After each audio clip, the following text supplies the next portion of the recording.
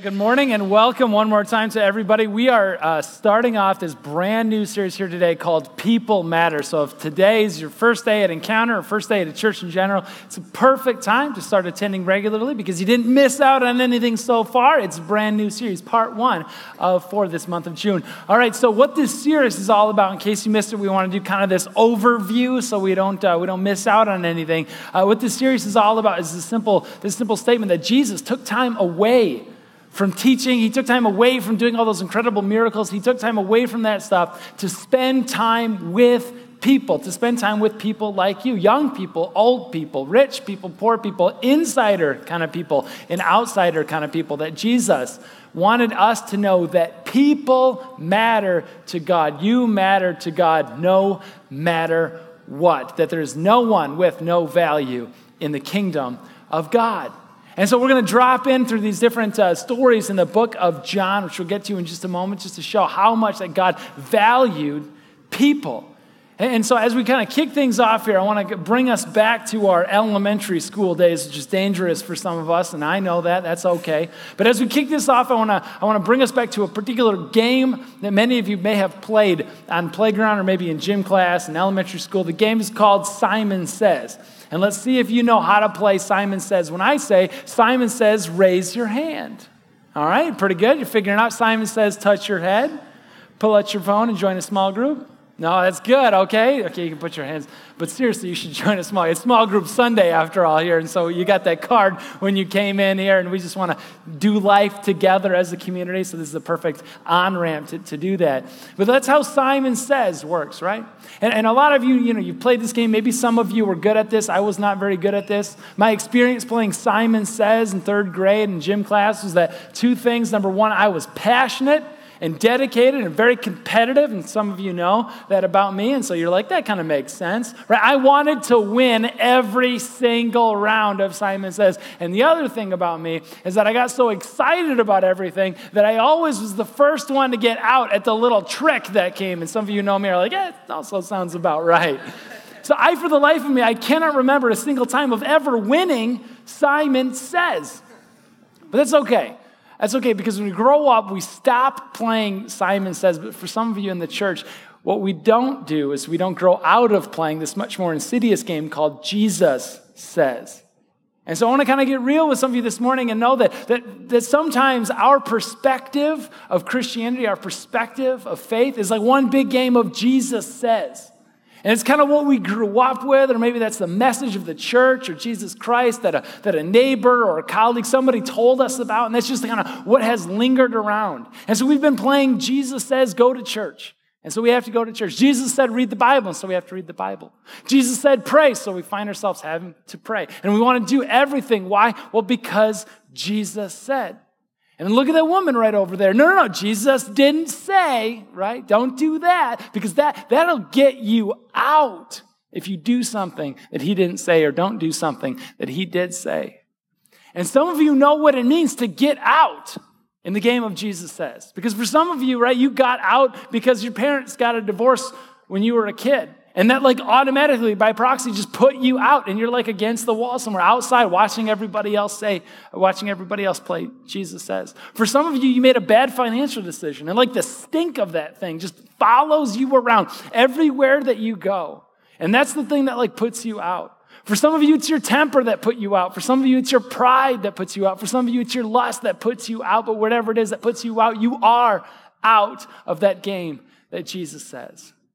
But here's the thing about all of that, though, is that if you were to set everything aside, maybe what you know or what you learned about Christianity, not from Jesus himself, if you put everything aside that came from maybe somebody talking on a stage like I am with a microphone and preacher man, maybe you put everything aside that what you learned growing up from your neighbor or maybe Sunday school teacher well-meaning, if you put all this sort of stuff aside about the things that Jesus or people told you about Jesus, and you actually open up the Bible for yourself and you read the story for yourself, particularly the life and the ministry from those eyewitness accounts of Jesus, Matthew, Mark, Luke, and John, if you start to get into that, what you're going to find is that Jesus was never interested in playing Jesus Says.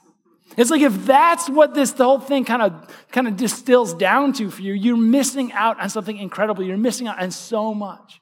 In fact, what Jesus seems much more interested in doing, what Jesus is infinitely more passionate about than winning or losing at playing, Jesus says, what Jesus is so much more interested in is relationships with you. Is stopping whatever he's doing to spend time with people asking the questions that you're asking. Is stopping everything and just hanging out with people exactly like you and making sure that you know that you matter no matter what. And so what we're going to do throughout this time is we're going to just take a look at different stories in the book of John and see how different people matter to God and see how we all, no matter what, we matter to God no matter what. So if you have a Bible with you, or if you'd like to use one of ours underneath the chairs in front of you, the words are also going to be on the screen behind me. You can flip to John, the book of John, chapter 1. And as you find the book of John, chapter 1, you can look it up in the Bible app as well. You can find it that way. We're phone-friendly church. John 1, kicking it off here. John is a weird passage, a weird gospel compared to the other ones, because the other ones start with stories about Jesus. They start with Jesus was born in a manger, and there was shepherds out in the fields at night, and there was oxen lowing and no room in the inn, the Christmas story. Or at least the gospel of Jesus story, according to Mark, starts off with Jesus doing ministry. And the whole thing kind of makes sense. And then you get to John, and it's like, where did this thing come from? Right out of right field, that's where. John starts off his gospel in chapter 1. He's like, in the beginning was the Word. And I'm like, well, that's about as clear as mud. And it's like, no, but the Word was with God from the beginning. And you're like, what in the world? And Word is capitalized. So if you're just reading this thing for the first time, you're going what in the world is happening? What is this word? Well, it doesn't mean a lot maybe to you just reading it without any context on it. It meant a great deal to them. Because John is picking up this big philosophy of the day, the word. In Greek, the language that he wrote in, it was the logos, the reason, the rationale, this life force that permeated everything. And John starts off his gospel, his Jesus story, in a very heady, very theological, very philosophical kind of way.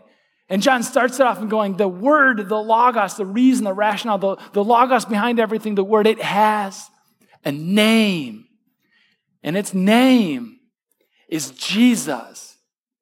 And Jesus actually lived among us. And John says, I saw it. And I lived with him for 3 years. And this is my conclusion. He was the person behind the philosophy of old. But very, very quickly, it's huge for us. Very, very quickly, John moves into this theory, idea, theology, philosophy kind of thing. Very quickly, he gets to people, which I think is so cool.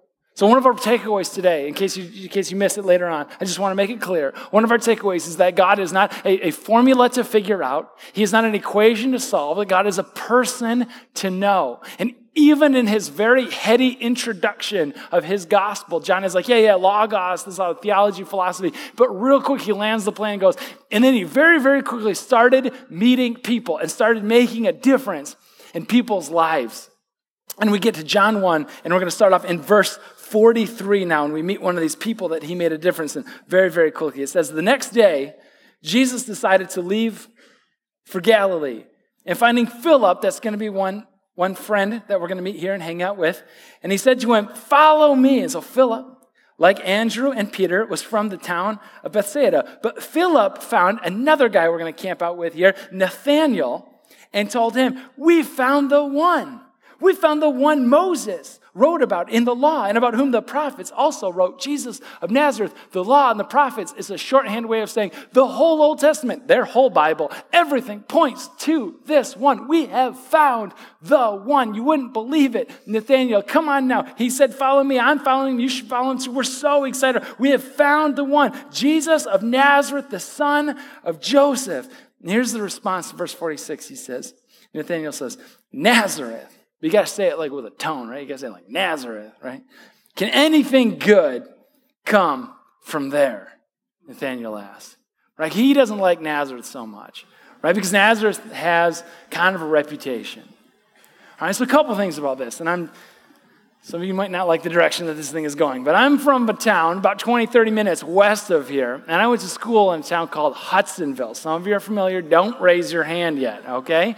So a little thing about Hudsonville where I went to school is that it was surrounded by onion fields. And so it was very potent smell, aroma around that school. And when it didn't smell like onions, it smelled like the fertilizer you would put on the field before the onions grow. So it's basically just smelled all the time.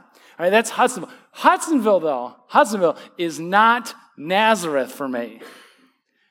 Borculo, just outside of Hudsonville, right? This is the town. I mean, it's just, as an 8th grader, I'm graduating into the school, and I graduated like 70 kids, and another big school, middle school, graduated into 9th grade, into that high school there. About maybe 70, 80 kids, something like that. So like there's a bunch of kids coming in. I hear like Borculo graduated like 2 students. And I'm just like thinking in my mind about what this Borculo middle school is all about. And the image is like, I think it's like a one-room schoolhouse, like Pioneer kind of school, right? I'm imagining like girls in these little like bonnets and dresses and boys with their overalls and like showing up with the lunch pail paw. Like this is my idea of like, and if you're from Borculo, I'll make it even worse.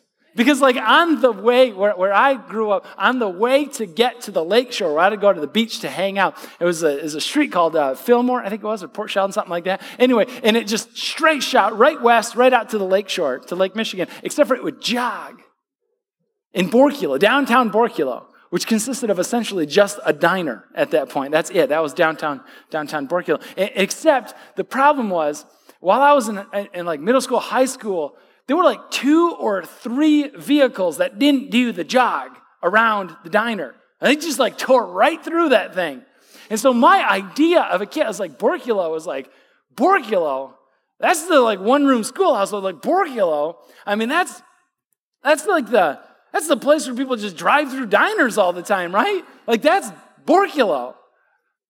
Okay, but so the thing is, and you have your Borculo too, so you can judge me, and that's fine. You're probably not wrong, but you have your Nazareth, you have your Borculo, wherever it is that you kind of hold a certain prejudice about, and that's what it is. It's a prejudice. It's unfair. It's not right. You shouldn't hold that kind of thing. But we hold them. We do that all the time. That's sin. We can name that. That's all right. But the thing about this whole thing is, about Nazareth here for Nathanael, is that it doesn't so much, listen, this is so important, it doesn't tell us more about Nazareth in this story. It actually tells us more about Nathanael.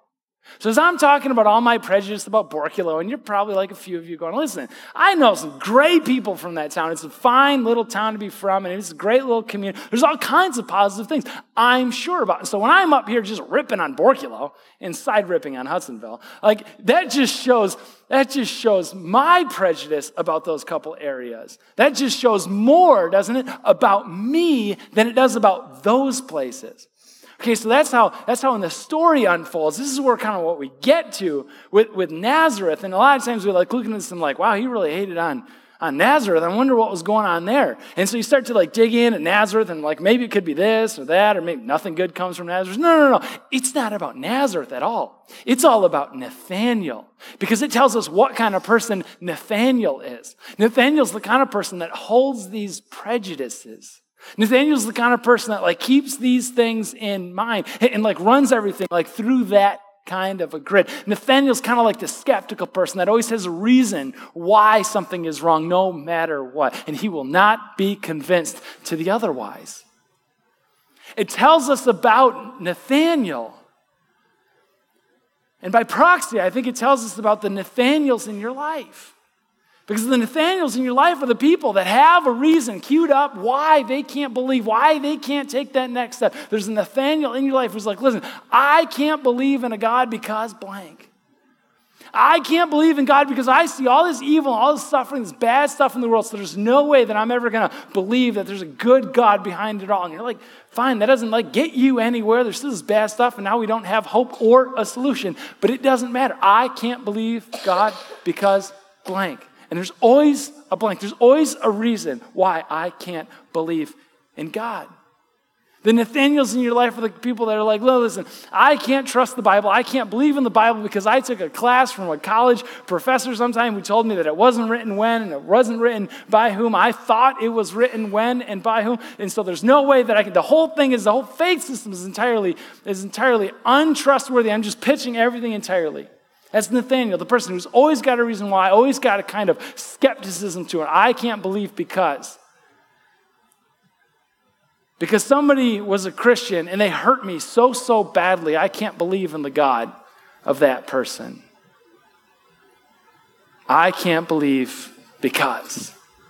And fill it in. Maybe you work with Nathaniel. Maybe you're neighbors with Nathaniel. Listen, maybe you're married to Nathaniel. But what's revolutionary about this story is because it gives us an insight, it gives us a clue about how we relate to the Nathaniels and what happens next. This simple line, Philip, remember, he's the friend? Philip comes up to Nathaniel. Oh, we found him. We found the one. We found the Savior, the Messiah. And this is what he says, continuing on in the verse 46, he says, come and see.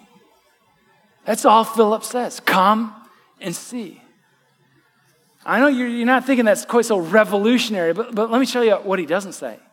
Right? He doesn't say, hey, man, you got to stop doubting and believe. Hey, man, you got to read this book by Lee Strobel called The Case for Christ. You got to do this, do a book report on it for me by next Tuesday.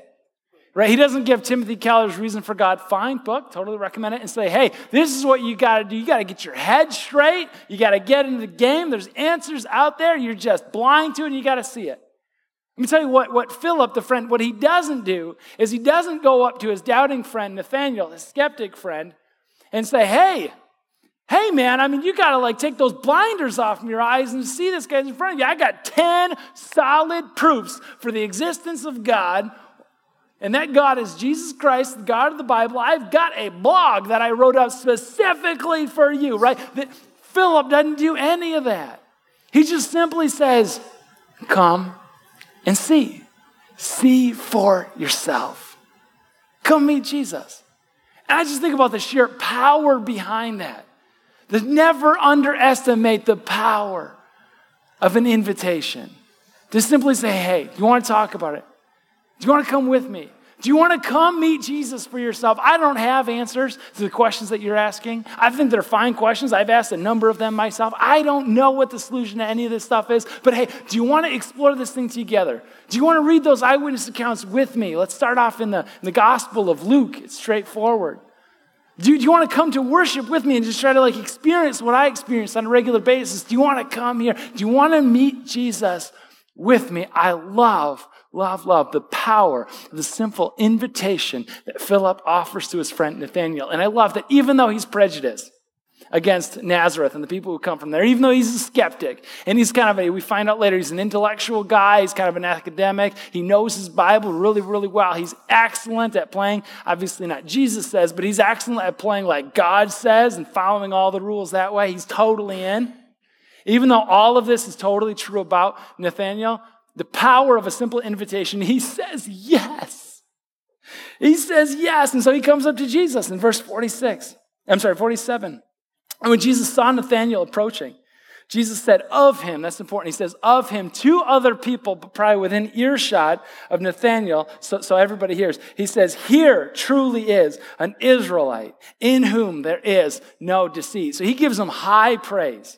And there's a couple layers onto this thing. Right, the first kind of layer on this whole deal is that we just heard Nathaniel say some awful stuff about Jesus, like Nazareth, right, with the tone, Borculon, whatever. Nothing good can come from that place. He just revealed his own prejudice, right? He dismissed Jesus, but Jesus does not dismiss Nathaniel. And I think that's so powerful for us today, because whatever your faith story is or isn't, you may have had a lifetime of dismissing God, and I just want to let you know that God has never for a moment dismissed you. Even though he has hated on and revealed his prejudice to Jesus, Jesus still, listen, this guy, like him or hate him, he's an Israelite in whom there's no deceit. He tells it like it is, and I'm gonna honor him publicly, even though he bashed me just a minute ago. I love that. But then there's another layer underneath that layer, which is the genius of Jesus. You really should think about following him. It's fantastic. But the genius of Jesus here is like in Israel, there's no deceit. So we wind back all the way to the Old Testament, the Genesis story, where God creates this nation of Israel. And he does it from one man named Israel, 12 sons, 12 tribes. They kind of blossom out into the nation of Israel. But it all started from this guy named Israel. Except he wasn't always named Israel.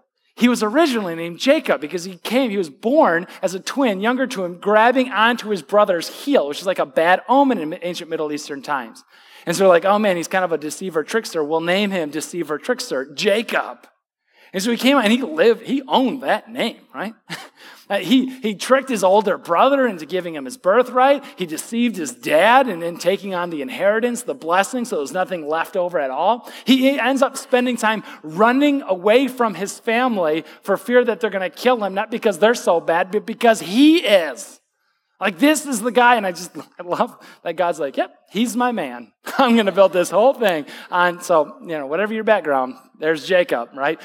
And God says, but, marketing campaign, you're going to need a new name. And so he renames Jacob, deceiver, Israel.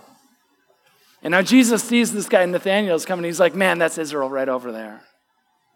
Except for unlike the historical figure, Israel, Jacob, in this guy, Nathanael, listen, this guy doesn't play games. This guy doesn't cheat. He doesn't deceive. He tells it like it is. There is no deceit. There's no Jacob in this Israel.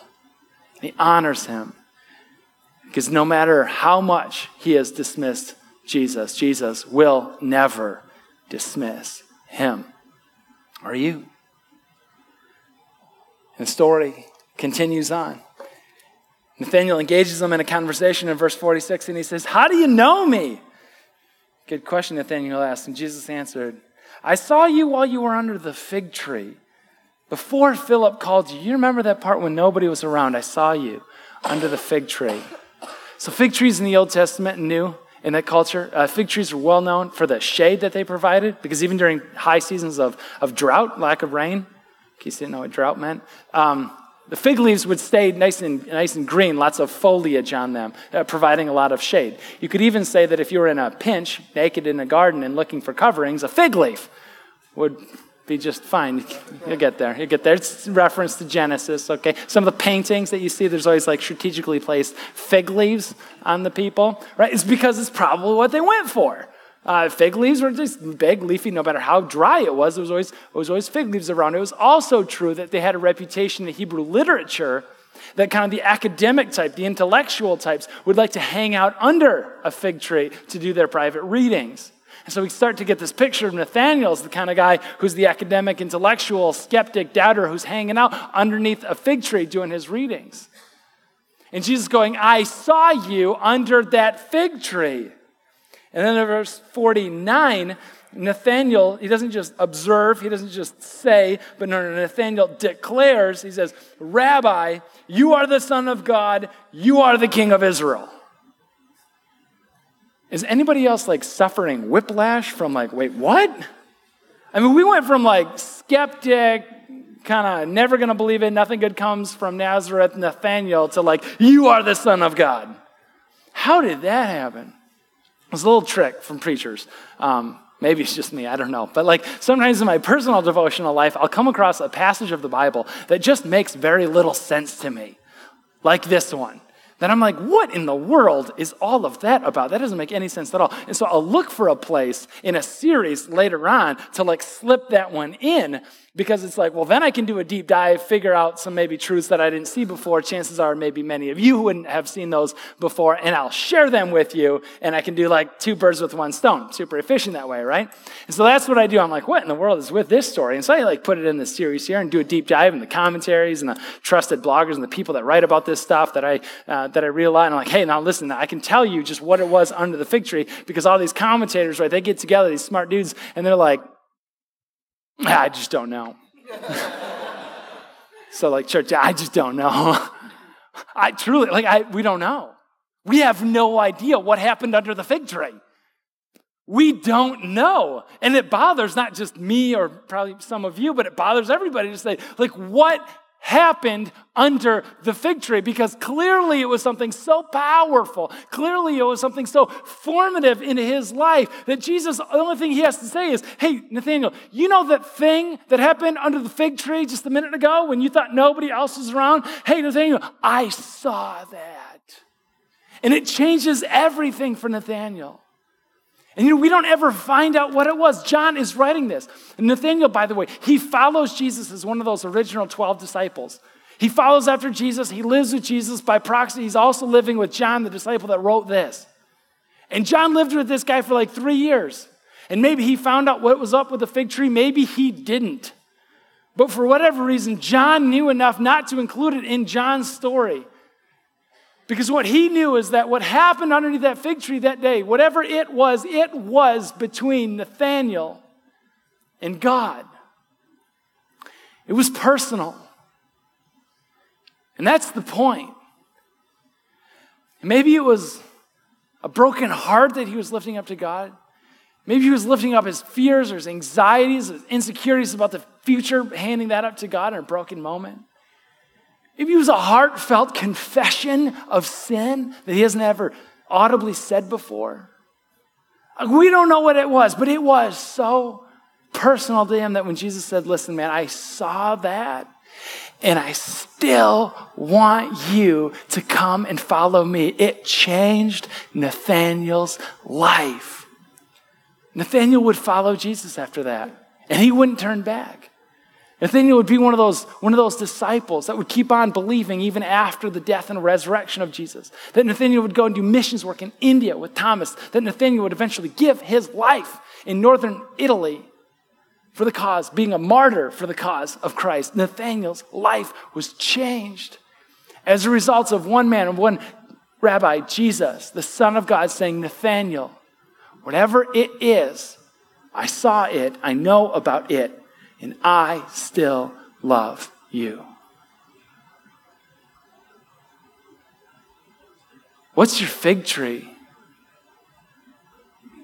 Because I think that probably we've been hanging out, maybe some of us, alone by ourselves underneath that fig tree. And Jesus is looking into that thing and he's going, whatever it is, man, I saw it. And I know about it. And I still love you to death and back again. And it changes everything.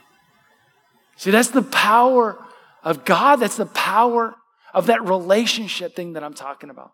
And it's so important that we see beyond what maybe Nathaniel initially was seeing.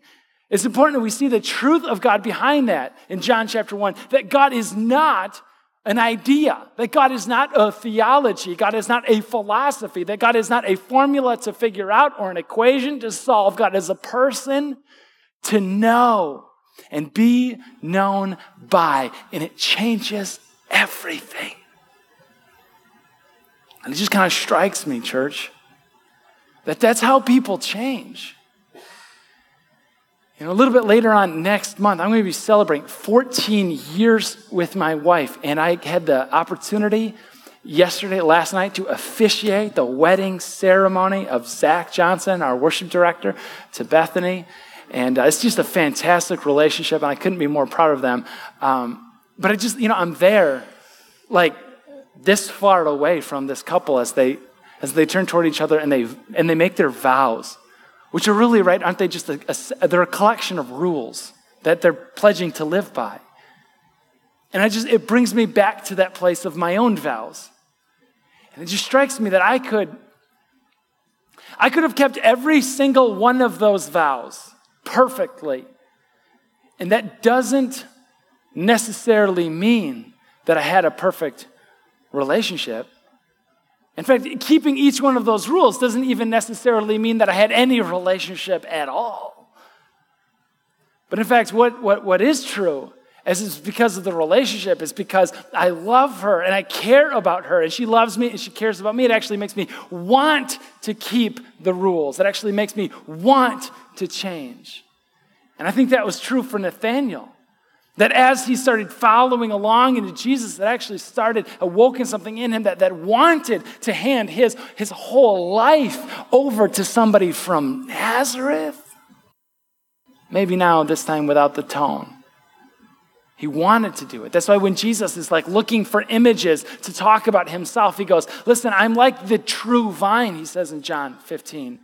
I'm like the vine, you're like the branch. And the vine doesn't have to tell the branch to go here and strategically like move over here and do it. Otherwise, replication, something's gonna happen. You're not gonna like bear this kind of fruit and only this kind of fruit because this is what kind of vine we are. No. The vine doesn't have to do any of that because once the branch is grafted in, it just sort of happens.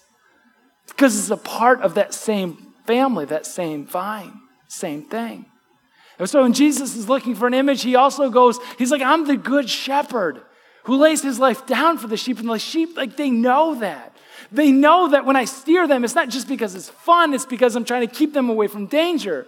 It's because I'm leading them to the next patch of grass in a desert that their life is going to depend on. I'm leading them to the next spring, the next well. I'm leading them away from some predators like the wolves that are out there. The sheep, they've learned to hear my voice and they follow after me because they trust me. Because of the relationship that's in place. That's how we change.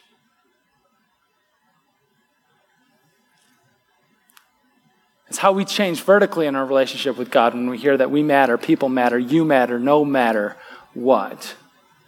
And it's also how we change horizontally in these relationships. So on Wednesday, I got to hear this story from a real guy, because I hang out with pastors a lot, and pastors aren't real people, FYI. He's a real person, Jeff. He's a real guy. He likes muscle cars and fast boats. He owns his business. And his business office is located right next to a repair shop.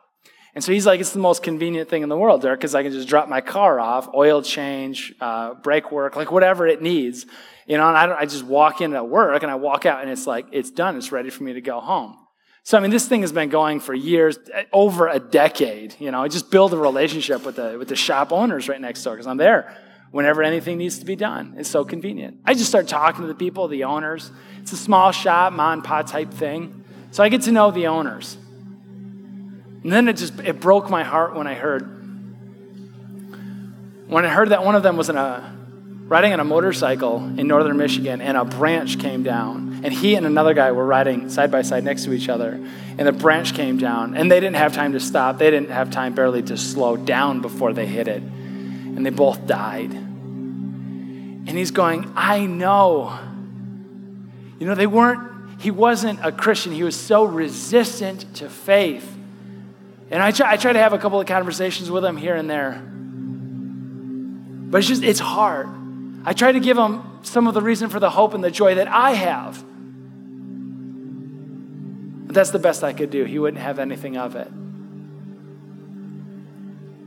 So a little while later, there was the funeral service that he went to that. Tried to connect with the wife. Couldn't really talk to her. He goes home. A month later, there's a knock on the door. And it's the wife. And she goes, Jeff, I saw you at the funeral, and there's something you need to know. Before he went on that trip, he told me that he believes. He could believe because you just kept showing up. He believed because of the relationship he had with you. It's like that was enough for him to break apart whatever this childhood faith told him God was or wasn't, this God says kind of thing, Jesus says. None of this whole game. He could believe because you just kept sharing the hope and the joy that you have. And I'm thinking, what a powerful testimony. To take one of these cards that you received maybe when you came in, on the backside, there's just 3 slots. And to say, you've got a Nathaniel. Maybe it's true that you've got somebody like that shop owner that was in Jeff's life, just somebody that you want to pray for, somebody that you want to share your hope, your joy, whatever it is, because you may be the only Bible that they have ever read. And it's possible that the relationship that they develop, that you develop with them, changes everything with their relationship with their Heavenly Father. Maybe for the first time, they will know that they matter, people matter, you matter, your neighbor matters, your coworker matters, the guy in the job site matters, your friends matter, your family matters, your kids matter. You matter, no matter what. Would you stand up and pray with me this afternoon? Gracious God, there's so much. There's so many other things you could be doing, you could be spending your time on rather than stopping everything and pushing pause so that you can spend time with us, people like us, Jesus. Jesus, we're in awe that you care. We're in awe that you would care enough to death and back for us. God, if we're the ones that need to be reminded that we have infinite value before you, find a way to do that for us this week. I ask that you bless that person in the room right now, listening online, who needs to hear that message or needs to experience your love in a new and fresh way. I pray that, God, that you give that to them this week. God, I pray for your Holy Spirit to go ahead to some of these conversations with neighbors, with colleagues, guys on the job site, people in the office, friends and family, people that are in our life and are those Nathaniels, skeptics, doubters, who always have a reason why they can't believe, God. I pray that you go ahead of us and just simply prepare that way so that we can give them the hope that we have, the joy that we have, to tell them that they matter, no matter what. Jesus, it's in your name we pray. Amen.